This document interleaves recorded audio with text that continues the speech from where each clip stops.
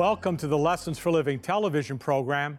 My name is Bill Santos. Thank you so much for watching. You know, there's a great story told about the late comedian Jack Benny, who as a young man started to work in a film company in Hollywood. Well, while there, he saw this young woman who caught his eye. However, as an innately shy person, he didn't have the courage to approach her, much less ask her out on a date. So he decided that he would go to a florist and send her a rose every day.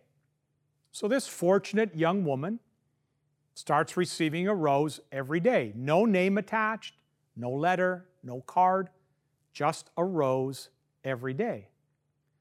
Well, she eventually prodded the florist, who told her that Jack had been sending the roses. Well, they talked, and he asked her out. The day after the first date, she got another rose. And the day after that, and after that, and after that, and finally they got engaged, and surely she thought the roses would stop coming, but she was wrong. Up until the wedding, a rose came to her door every day. As they were on their honeymoon, she just assumed the roses would now stop. Well, she assumed wrong. Even then, every day a rose. Well, after they returned home, much to her amazement, a rose would come from her husband every day.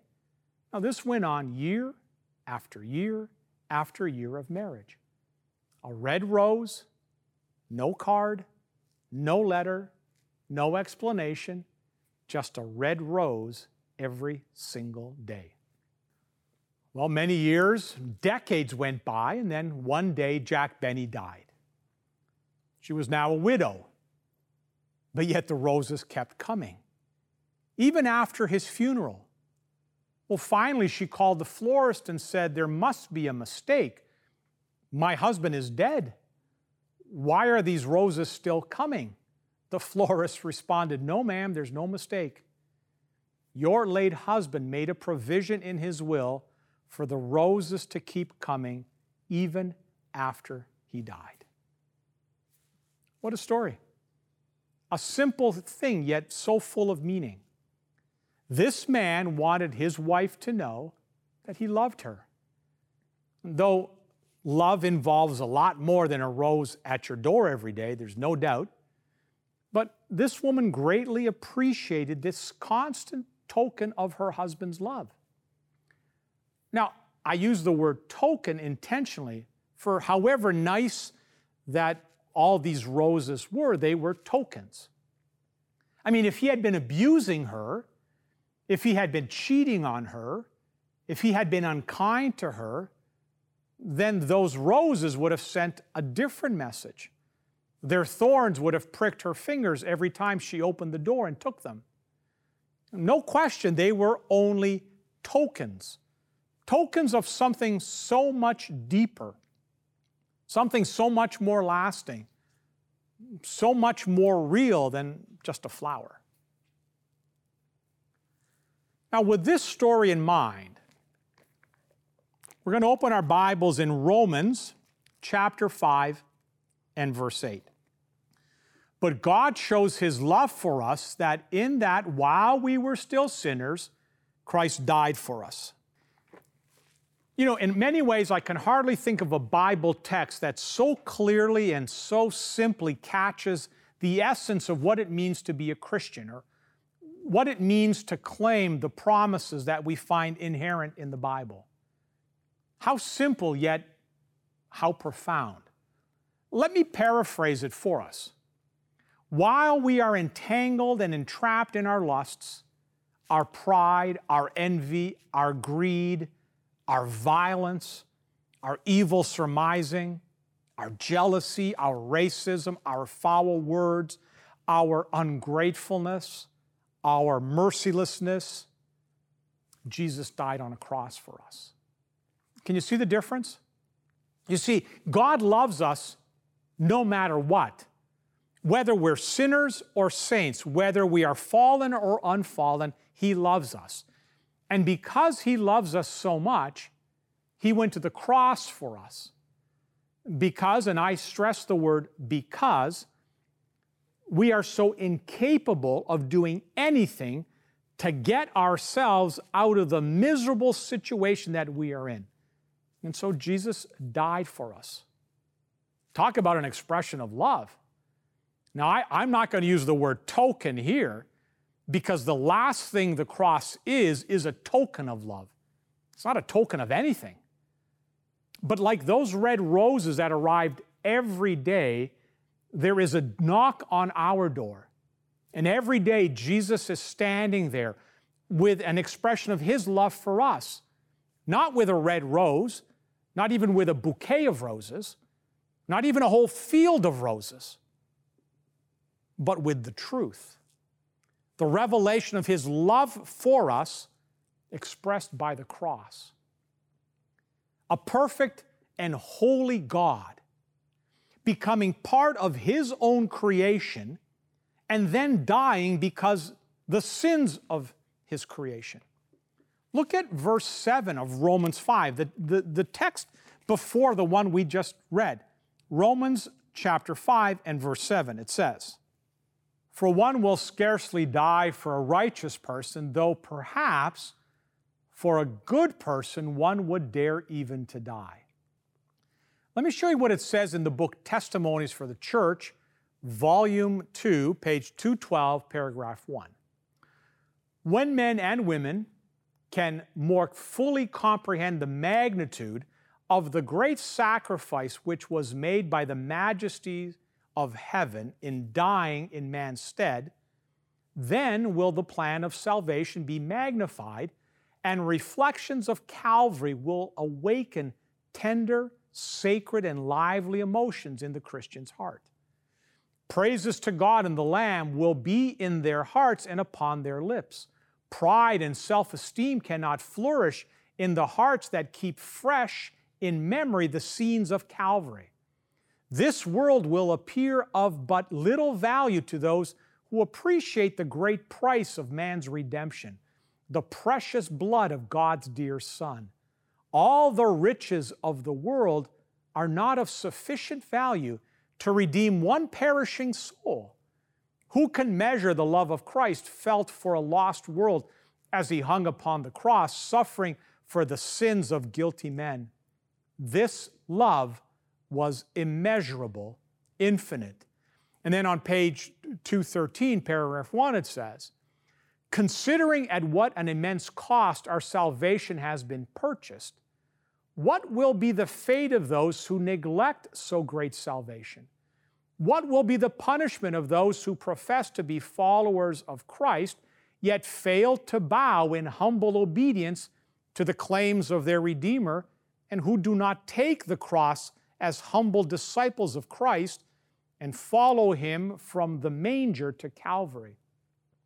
He that gathers not with me, says Christ, scatters abroad." While we were yet sinners, Christ died for us. How did we become sinners? Where did lust, greed, and envy and pride come from? How did they enter into the picture? Well, when I read my Bible, I read that a perfect God created a perfect creation. He created sinless beings without a taint of sin or evil in them. There was no lust, no greed, no pride, no envy in Eden after it had been created. Yet, look at the world today. It is filled with these horrible things. How did they get here? Well, in Genesis chapter 2, beginning down at verse 15, here's what we read. "The Lord God took man and put him in the Garden of Eden to work it and keep it.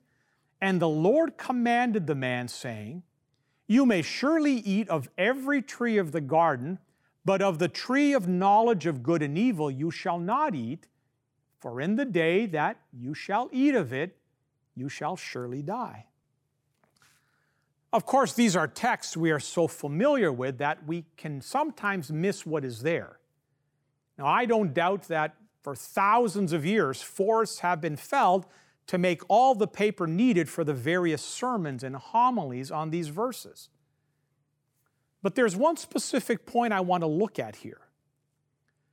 First, let me give you an example of my dog, Dexter, who we just had to put down. He was a very loyal dog, very loving, very eager to please. We had Dexter for almost 16 years. And that time, we had to give him sometimes some severe warnings. Keep him in line.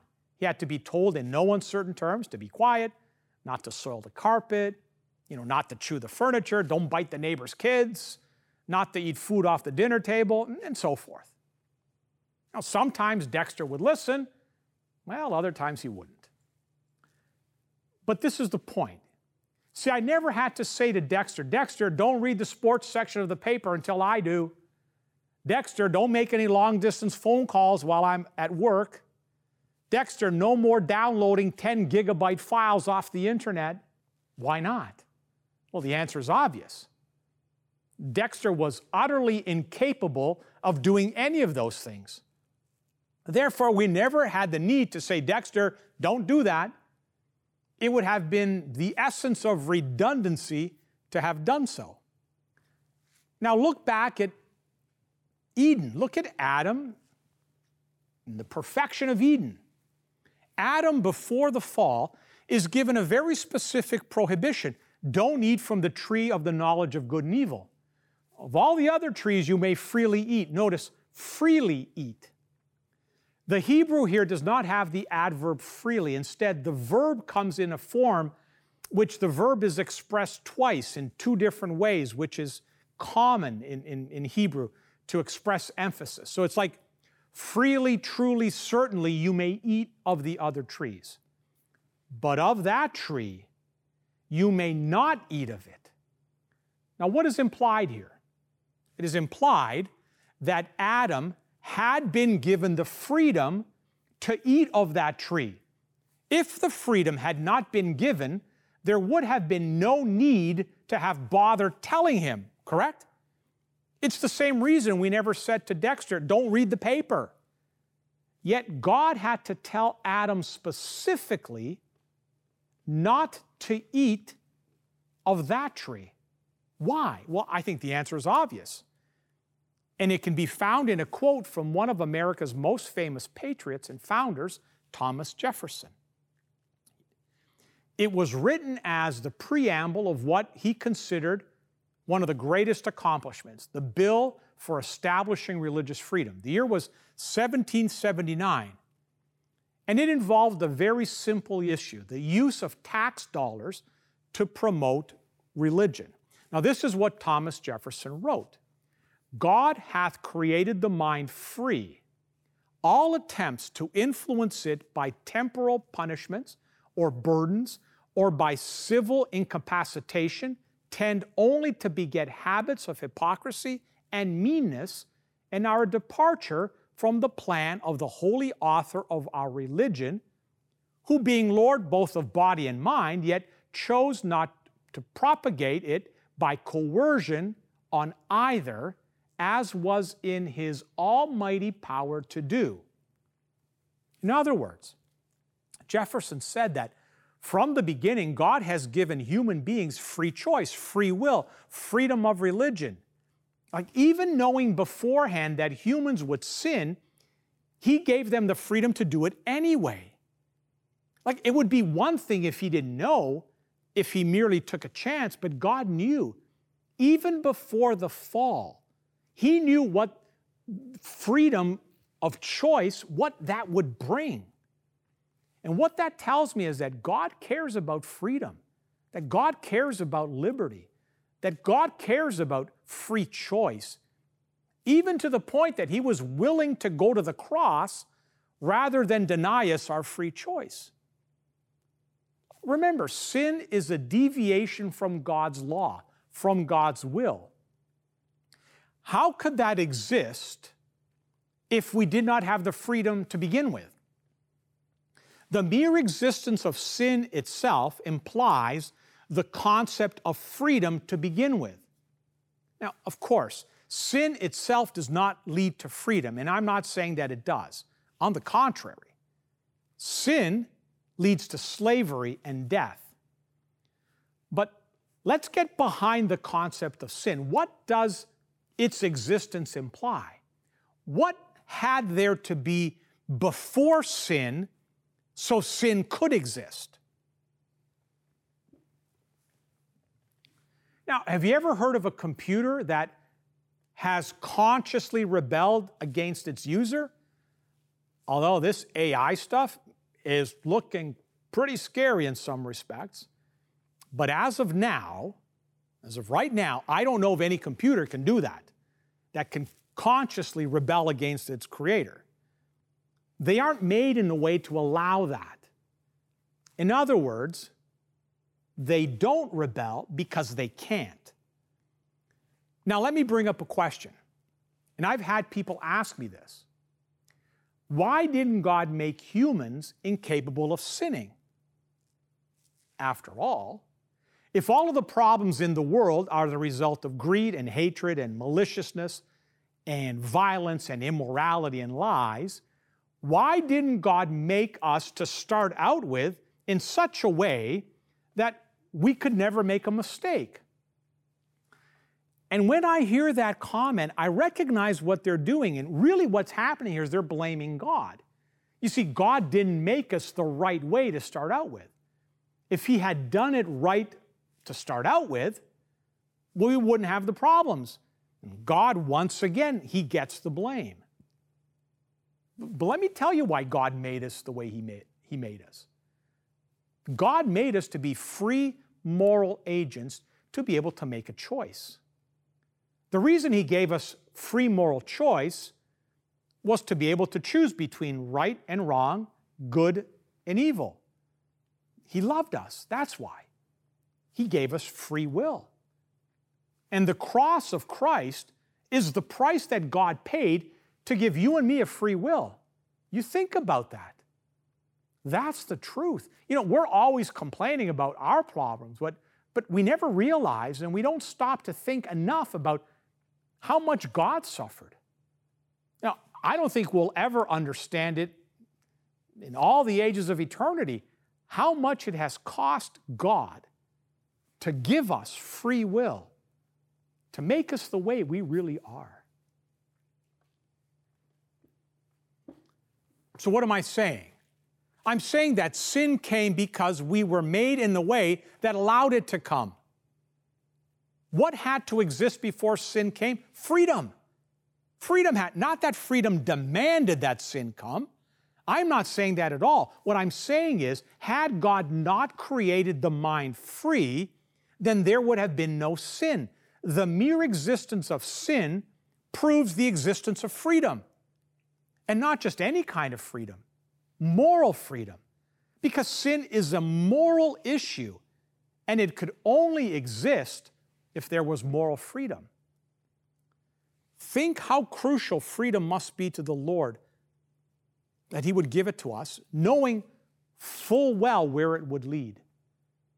Jesus was the Lamb slain from the foundation of the world. God knew beforehand that if He made us, we would sin. That is, if He made us free, we would sin. And yet, despite that knowledge, He made us anyway, knowing ultimately it would lead Him to the cross.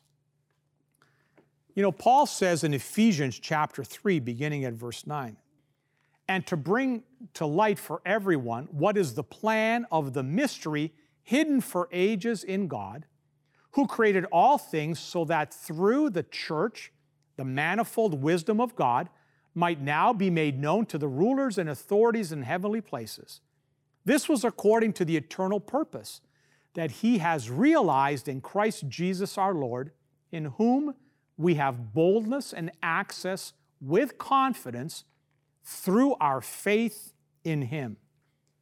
What this passage tells us is that somewhere back in eternity, at the very beginning of all of eternity, if we can even imagine that, there was an agreement struck between the Father and the Son that should sin ever arise anywhere in all of God's universe, that the Son of God would come to that place, and there He would make a sacrifice for the redemption of that world, wherever it might be. This agreement was eternal. It was kept as a secret. It was hidden. It was not revealed what God intended to do until it was needed. And then God brought it out. So when I look at the cross, when I envision in my mind the Son of God suffering under the weight and guilt of the sins of the world, sin that came because God deemed our freedom too sacred to take away, I see God shouting no to all of those who dare to use force or coercion to get religious conformity. No to the dungeon, to the stake, to the rack, to the Inquisition, to all the Protestants and Catholics or anyone who in time past or in time present uses force to promote Christianity. What the cross shows is that God Himself refused to force people to obey Him. Thus, how dare any of us try to force people to obey Him? Can you see the point? I mean, no wonder we care about religious liberty. It's found at the center of our faith, which is the cross of Jesus Christ. Thus, we care about religious freedom because we know God cares about it. God did not create us free only to have some earthly power come along and quash that freedom. This is why I'm so thankful to America's founders and the vision of religious liberty they had. Sure, we know that they did not understand it all. We know they had blind spots. We know, without any question, they made some big mistakes, no question.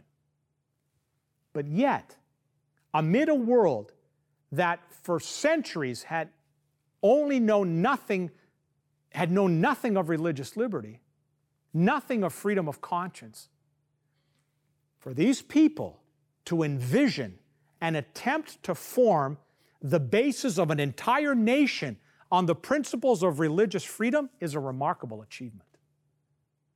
And we enjoy the fruits of this achievement here today.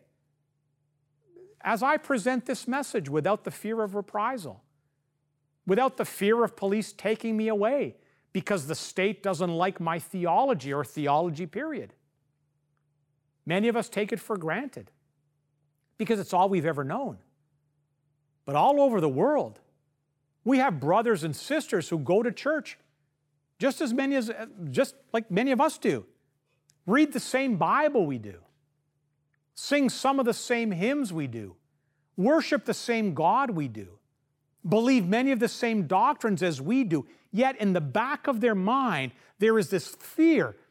There's a tendency to look over their shoulders, a little concerned that when they walk out that door, they might meet a few officers of the state who will say to them, "Come with us," and then shove them into a back of a van, leading them to a hell on earth many of us can't even imagine. Yes, I believe in religious freedom, religious liberty, but freedom itself is not cheap. It came with a price. When we look at the cross, we can see just how expensive and costly freedom is. Yet the Lord believed it was worth it. And if God believed it, how could you or I believe anything else? And it was worth it because we have a God who loves us, who gave us freedom, and who, because we are sinners, died for us. A God who stands at the door and knocks, and if we open, we will see a glimpse of a love so much deeper, so much more profound, so much more lasting than anything we could ever ourselves convey. Even with a rose at the door every day. Let's pray. Father in heaven, thank you. Thank you for the freedom that you have placed within us, the freedom to choose, the freedom to express ourselves, the freedom to worship you. Father, bless our nation. Allow these freedoms to remain. We think of those that do not have these freedoms, Father. Please comfort and strengthen them and be close to them. In fact, bless each and every viewer, we pray. In Jesus' name, amen.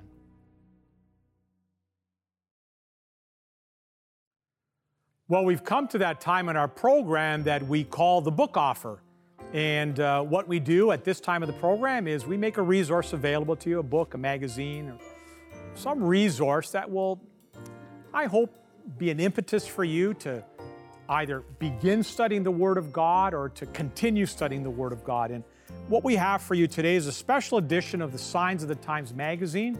This one is called God's Final Message. We'd love to send this to you. It is, it's short, but it's a great study tool and with a lot of biblical references that encourage you to study, open your Bible, and see exactly what God's final message is to the world, because I believe we're living in the final days of Earth's history. If you'd like to receive this as a gift, no obligation whatsoever on your part, you're never going to receive an invoice for it, then pay close attention to the information we're about to provide you. To receive today's free offer, you can log on to the Lessons for Living television website, www.l4ltv.com. That's the Lessons for Living television website, www.l4ltv.com. You can also write us at Post Office Box 27030, Simcoe Conlin Post Office, Oshawa, Ontario, L1G 0A3. If you live in Canada, this offer will be sent out to you free and postage paid. For viewers living outside of Canada, shipping charges will apply. If you wish, you can order this offer by calling our 1-800 number at 1-800-972-0337. 1-800-972-0337. Well, we've come to the end of another Lessons for Living television program. Thank you so much for watching. A couple of things before we go I want to remind you of, the website being one of them, l4ltv.com. All of our previous programs are accessible through the website. We have something I call archived sermons, different lectures I've done around the country on different topics. You'll see the topic listed. There's a video you can watch. Then there's a PDF lesson study you can download. Hey, check those out. And I hope, again, that those will be an impetus to you to get you studying the Word of God. Follow me on Instagram, Santos_Bill. Every morning, 6:30 a.m. Eastern Time, I put out a short video devotional. Check that out. Great way to get your day started.